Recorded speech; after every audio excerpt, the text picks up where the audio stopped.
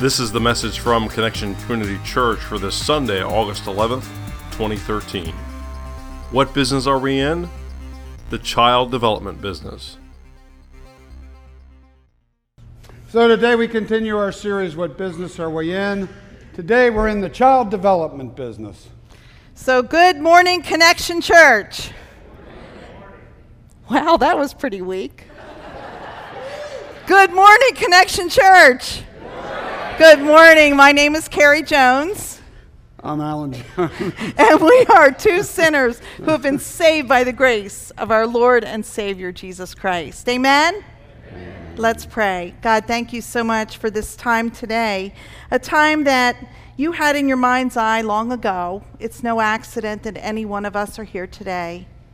Now we would pray that you would open up our hearts and our minds so that we might receive what you have in store for us, and that we would be changed and transformed by it. We pray this in your most holy and precious name. And everybody gathered said, Amen. Amen. So the child development business, it's our job to help children develop. And even though it seems like it's something that happens naturally, it really doesn't.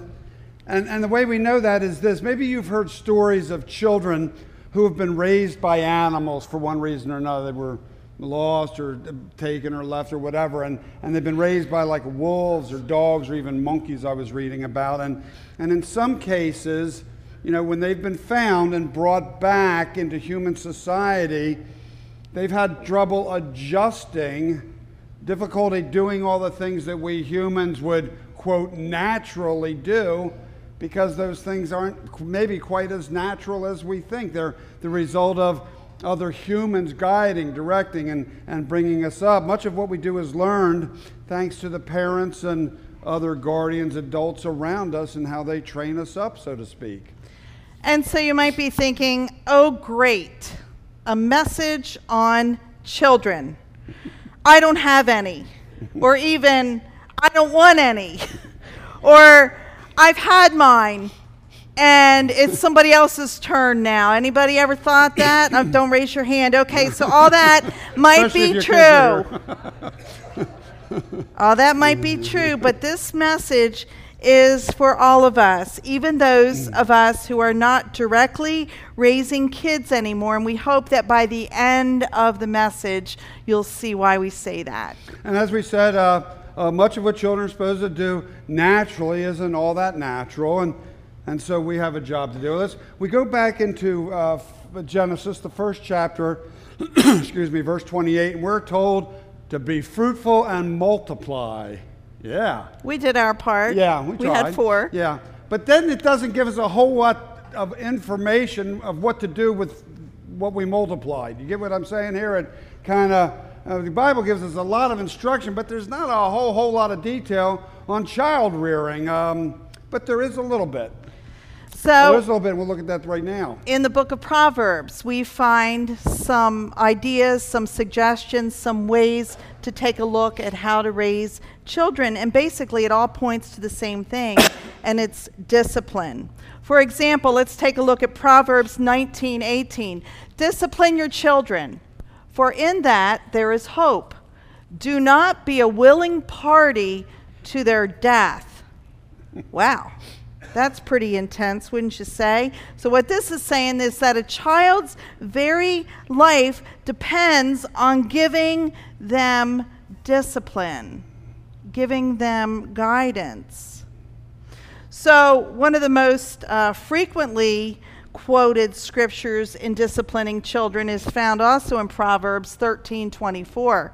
Whoever spares the rod hates their children, but the one who loves their children is careful to discipline them. Now, we often paraphrase this, and we quite simply say, spare the rod, spoil the child. And, there's a lot of debate on this whole rod and child and corporal punishment thing, and it's really not our goal this morning to really enter into that debate. That might be for another time and another day for you to enter into.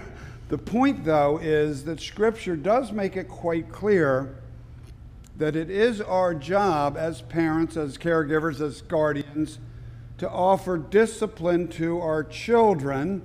But notice the word discipline the word is discipline, not the word punishment. If we look in the American Heritage Dictionary, it offers several definitions for discipline, and they center on training, on controlling, on guiding, on encouraging, more on behavior. It's not until definition 4 that the word punishment is even mentioned when it comes to defining this idea of discipline. And also, even though punishment of some sort or another might be included in the development of our children, that's not the primary focus of discipline. Primary focus, again, is to train, to guide, to direct, to control children's behavior so that ultimately they don't need us guiding, controlling. They are self-directed, self-controlled at some point. Amen? Amen. Well, when it came to our household and disciplining children, 2 things. First of all, we always tried to have this united front so that, one couldn't be played against the other, but also never promised something that we couldn't deliver. For instance, I probably wouldn't say, "You are grounded for a year." Who wants to put up with them for a year anyway? Yeah. I mean, crazy. Yeah. You know what? If you don't eat your supper, you're not going to eat for 3 days. I mean, really. Honestly, we say things like that, and it completely discredits really our parenting and our influence on our kids. I remember once. The kids aren't here, so we can say anything. They're all out of the sanctuary right now. Our kids. One of them once. It was a teenager and broken a rule, and so we decided to take away the car for 2 weeks. Boy, that was stupid. That was really dumb because we were punished by doing all the driving back and forth for 2 weeks, and we're like, oh man, what were we thinking? So, but we stuck with it because it's really important to deliver what you say. Yep. And not only promise what you can deliver, but be sure to deliver, as you just said, what you promise. My mom was a tough cookie. I'm telling you, I used to call her the little general. And I mean, she was very serious about things. And the thing about her, though, that I appreciate is when we were in a store and she said, "Alan, if you do this, you're going to get this when we get home." And this usually was those flyback paddles. Take off the ball, take off the rubber band, and you have a weapon. And that was usually what was going to be delivered. And if you do this, Alan, if you continue acting up or whatever I was doing, this is what you're going to get. And when we got home, Mom was very good at delivering what she had promised. Now my father's kind of the emotional type, as he's upset. He said, "I don't know how you can even do that. You're not even upset. You're not even angry when you get home." Well, the point wasn't, especially, it's not a good idea to deliver punishment or direction when you're angry, is it? It can get crazy. The idea is, no, just be able to deliver what was promised, but make sure what was promised made sense. That's the thing, you don't want to deliver something that's crazy, so you got to promise and deliver something that makes sense. Yep. We watch this all the time. Ree, that's what my grandkids call me. Ree, I guess Carrie, I'm not sure where it came from. But anyway, Ree, can I have a cookie? Nope. Wait for supper. Ree, can I have a cookie? Nope. It's almost supper time. Approach. Ree, can I have a cookie? Sure, what do you want? Oreos or chocolate chip? I mean, it's just this wear down thing, but really, they know that, and so they just keep going and going and going. The important thing is that we're not really doing our kids or grandkids, the kids around us, any favors at all if we don't help discipline in a positive way. They've got to be trained and guided, because as parents or grandparents, or if you're guardian, if you have guardianship, it's your responsibility to help kids become more than just polite, more than just good manners, but productive members of society. It's also up to us to help our kids become faithful followers of Jesus. It's up to us to train our kids in prayer, in reading the Bible, in participating in small groups. Our children's ministry is now small group based to try to help them, be a part of small group ministry. We're supposed to teach our kids how to be generous the way God has been so generous with us. It's really difficult to train our kids if we aren't doing these things ourselves. They don't take us seriously. So it's important for them to see us model behavior. Mm-hmm. It's not with the kids, do what I say, not as I do, because the kids are watching, and what you do speaks much louder than what you say. But they are listening, and they're watching everything you say and do, and they will follow your lead. They will follow your lead. They will do what we do, be it good or bad. Did you ever have a child say a word that's normally not part of your house, and you automatically turn to your spouse and say, where did they learn that one? I don't know. Right? I don't know. But they learned it someplace, didn't they? Maybe it was outside, but we got to be careful. They're not learning it in the house. Show them bad behavior. What do you think you're going to get? Bad behavior. Show them good behavior. I don't know. It's not a guarantee, but it's more likely you're going to get good behavior. The other day, our daughter Erin, and we got her permission to share this story because we don't try to share stories of our kids. Preachers notorious for sharing their family laundry out there on the stage. We asked Erin about this. We got this, she had a Facebook thing about her son Jacob, who had prayed, and this was his prayer. It's a great little prayer. Jesus, thank you for dying on the cross. And then she said he wandered around a little bit in his prayer, and then he closed it by saying, and for the things we don't deserve. Now he's 4. It's a 4-year-old kid, and you go, wow, boy, Jacob's really deep for 4. And then I talked to her and she says, well, he's heard his father, Kyle, say that prayer several times. Wow. He's listening and he's picking it up. And the thing is, Jacob might not quite understand what the things we don't do, but he probably has an inkling. And as the more he says that and as he gets older, that's going to be a part of who he is, isn't it? And so, like father, like son, like mother, like daughter, and all the variations there, but like parents, like children, they're watching, they're listening, and they're repeating. So what we need to do is give them good stuff to repeat. Amen? Make sure it's good stuff. Remember, a big part of disciplining our children is being disciplined ourselves. Showing them what to do, not just telling them what to do. And a big part of that is simply being faithful on our part. I want to talk about that for a minute, but it just occurred to me that if you're in a household with others, whether it's your spouse or kids, the way Alan and I talk to each other, if it's not honoring, if it's not respectful, the kids hear that. And then they may not be honoring or respectful. So there really, really is a trickle-down effect. And I know that we've all heard kids repeat, either with an attitude or words, stuff that we've said. And I know that I don't want that. I cringe when I've heard my kids mimic my behavior that isn't God-honoring. Alan talked about displaying faith, teaching our kids faith. Back when we were both in seminary at the same time, we had 4 kids. Turner was just an infant at the time, and times were really, really tough. We were both serving churches. We actually, qualified for food stamps. We had that low of an income. But when it came to birthdays or Christmas or stuff like that, the church was so generous.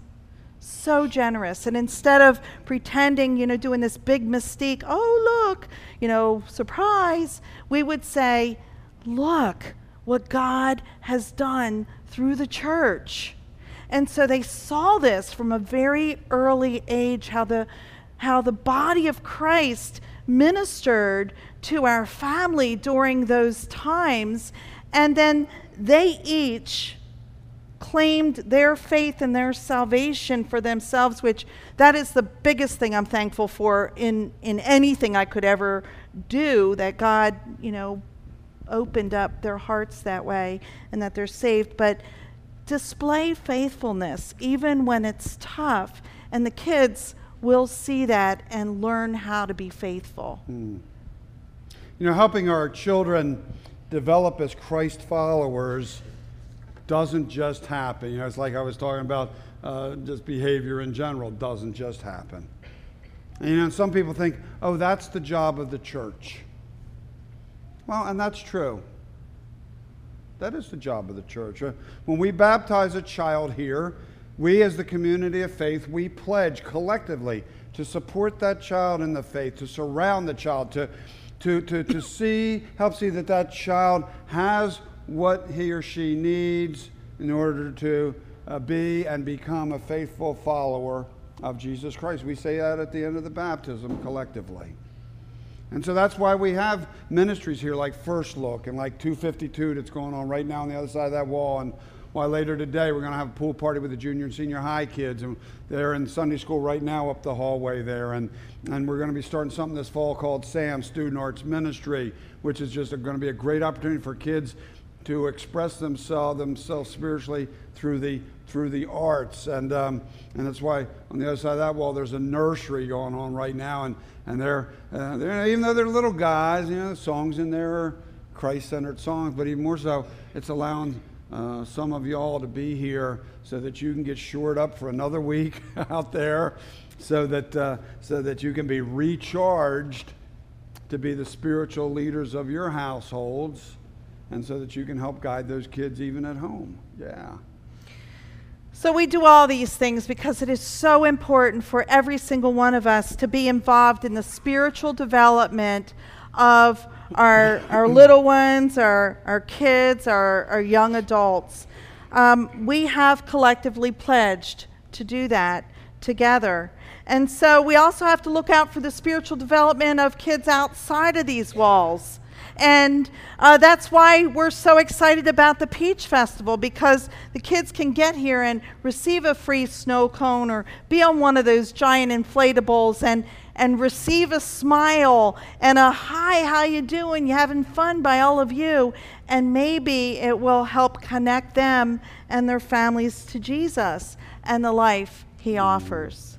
And so that being said, the primary responsibility, even though we're charged with helping children in the faith here at church, the primary responsibility still lies with parents or guardians or caregivers in the home there. Now, I always marvel at how I hear people say, well, we got to get prayer back in the schools. My friend David Burke says, as long as we have tests, there's always going to be prayer in school. That being said, we got to get prayer back in the school. Well, are you praying in your home with your kids?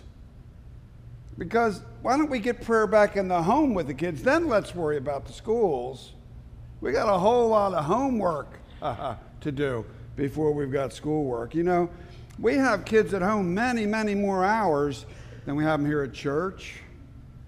When we went to church to raise them up, we have them a whole lot more at home to work with them. That's why it's so important to be aware of what the kids are doing at church and then reinforce it at home. That's why, like in 252, right over there, they're going to have a take-home component, so to reinforce at home everything they're doing here on Sunday and throughout the week that can be worked on and reinforced over and over and over again.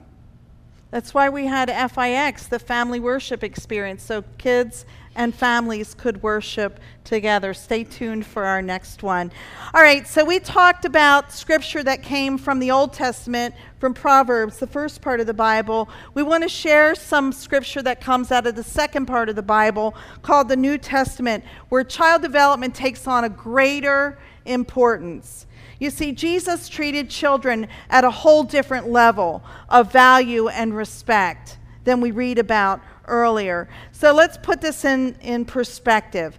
Let's go back 2,000 years in Jesus' time, and we take a look at the Roman culture, the world of the child back in the Roman culture. They had little or no inherent value at all.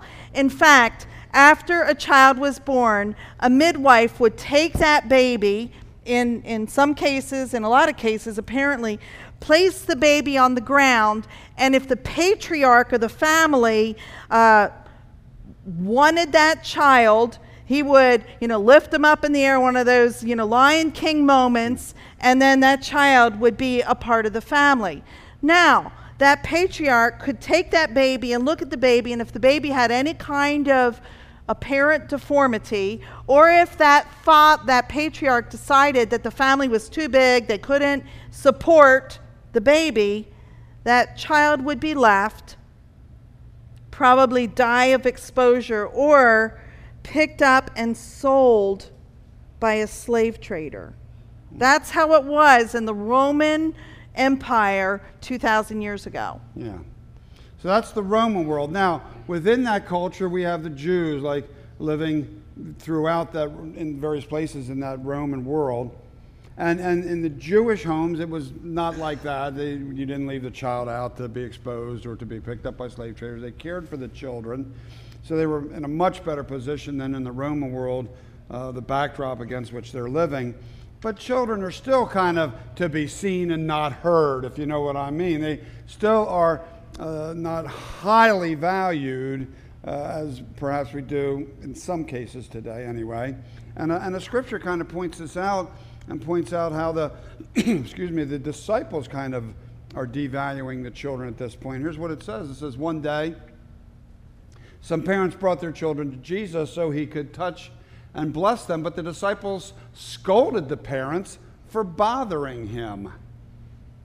So can you imagine that scene? There's Jesus, and parents are, wanting for their children to be blessed by Jesus, and the disciples are like, no way, he's too busy. Don't bother him with kids. Well, Jesus saw this very differently. Yep. When Jesus saw what was happening, he was angry with his disciples. He said to them, "Let the children come to me. Don't stop them, for the kingdom of God belongs to those who are like these children. I tell you the truth, anyone who doesn't receive the kingdom of God like a child will never enter it." And then he took the children in his arms and placed his hands on their heads, and he blessed them. Now, don't you just love that scene of Jesus saying, no, bring them on, and just taking them like a big daddy, just welcoming them, blessing them. I mean, that's just like, oh, wow, awesome. He welcomed the opportunity for them to be with him, and the disciples should have known. They should have known. They had been traveling with Christ not long before this scripture. Jesus had already talked about children and God's kingdom. At that time, the disciples came to Jesus and asked, "Who is the greatest in the kingdom of heaven?" And he called a child whom he put among them, and he said, "Truly I tell you, unless you change and become like children, you will never enter the kingdom of heaven. Whoever becomes humbled like this child is the greatest in the kingdom of heaven. Whoever welcomes one such child in my name welcomes me." Unless you change and become like children, you will never enter the kingdom of heaven. What does that mean? I mean, does it mean that we don't have to eat our vegetables anymore and we can play video games, or, we don't have to Do our homework anymore? No. For starters, Jesus says, whoever becomes humble like this child. So think about kids. They say, "Mommy, can you help me?" Or "Daddy, can you explain this?" There's this humility. They know where to go for help. They know where to go for answers. Now, that changes a little bit, once we hit adolescence, but there's a humility of a child to say, "Mommy, Daddy, Poppy, we need a little bit of help." And they know that they're not really in charge. So in addition to being humble, though, the great thing about kids is how trusting and just faithful they can be. You know what I mean? Like, they don't have to have everything fully explained scientifically to just say, okay. They don't have to have all the machinations figured out. They can just say, yeah, okay, cool. The faith of a child, simple, unquestioning, trusting faith. The kind of faith that on one hand believes in tooth fairies and Santa and Easter bunnies. That same kind of simple trust and faith also can, with no trouble, believe in a God who created everything we see with just a word. Or have no trouble believing a God who can forgive even the worst offense and calls us to do the same. I was thinking about my kids when they were little, and sometimes I'd get upset and I'd, just not be a nice person. And, if it was an adult, man, I don't know how long it would be before we'd be back on speaking terms. And with the kid, within, 20 minutes, they're back in your lap, hugging on you. And, it's just a forgiveness factor that's just unbelievable. That trust, that no trouble for a kid believing that a man could die on a cross and 3 days later come back from the dead. Yeah, they can get that real easy. Childlike faith, the kind of faith that truly is capable of believing that with God, all things are possible. So here's the thing about being in the child development business. We are all in the business. Every one of us has a part to play because we are the body of Christ called Connection Community Church, and we are called to nurture and love and guide and welcome children, from 0 to right on up. We are called to be that. We are called to make a difference. That's why we have the ministries that we have, and that's why we get blessed to be a part of them. It's a blessing to be a part of them. We're also responsible to care and love and guide for kids outside of these walls, to be a good witness when we're out on the Little League field or out on the soccer field, and reflect Christ in those situations. We're also called to help kids that we can't reach ourselves, like our sister church in New Delhi, India, where Koshi Baby, has a couple thousand kids who their only meal during that day is some bread and some milk, and we get to partner with them as we send milk money over every quarter and support those kids who we can't directly touch. God calls each one of us, no matter where we are in our lives, to care about children. Here's another thing. No matter where you are on your journey with Jesus, whether you're just here today and you're not even really know who this Jesus guy is, all the way to maybe you're like deeply invested in Jesus at the center of your life. No matter where you are, and no matter how old your children are, and even if you've neglected your children's spiritual development up to this point, know one thing. It's never it's never too late to start. And no matter what your age, no matter what age your kids, even if your kids are grown and got kids of their own, as you travel this faith journey, as you get deeper, get more connected with Jesus, as your faith develops, and talking to your kids about what's happening, about how you're changing. The thing is, they're going to see it more than they're going to hear it. They're going to see the change in you more than they're going to hear you talk about the change. And as they see that change, they're going to go, well, man, what's different? And if they ask you, all you got to do is say, it's Jesus. And let me tell you, that could have an incredible effect on their faith journey when they see what's happening in your faith journey. They'll see a difference in you, and they'll want to know what's causing it. And when they find out, wow, never too late, never too late. So there's 2 takeaways. First of all, we're all in the, what kind of business are we in? Child development business. We're all in that business together. Next of all, you're a child of God. You are the son, or you are the daughter of a most high God. God blew you into existence. It is no accident. It wasn't some random act. God knew you before anything. God knew you. You've been adopted by God. You have a perfect parent. You know, as parents, we mess up. You have a perfect parent that you can trust, that you can go to with everything. God will never, your perfect parent will never lead you down the wrong way, will never give you bad advice. But we've got to know Him. We've got to read our Bible. We've got to pray. We've got to talk. We've got to be in community with one another to get to know who God is. We're not supposed to be lone rangers. So yes, we are responsible for children to make a difference, to serve, to be positive, to teach them about Jesus. But you can be confident that you too are that child of God who someone invested in you at some point, and here you are. Walk in that confidence and walk in the faith of a child. I'm listening now, the garage has started, they're doing that Lean on Me.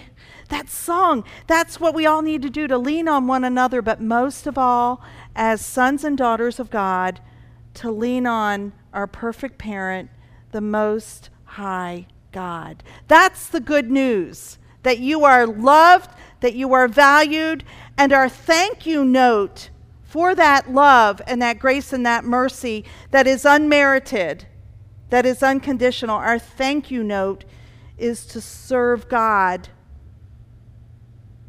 to value one another, to see each other through the eyes of our Creator. Amen? Amen. Let's pray. Almighty God, thank you so much for this opportunity to take a look at something that's kind of tough, something that a lot of us don't think that really applies to us, but thank you for the picture of Christ welcoming children, the value of each person on this planet, and how you call us to reach out in care and concern to the world. God, thank you for loving us as your son, as your daughter, and for your mercy and grace. We pray this in the name of Jesus and by the power of the Holy Spirit. And everybody gathered said, Amen.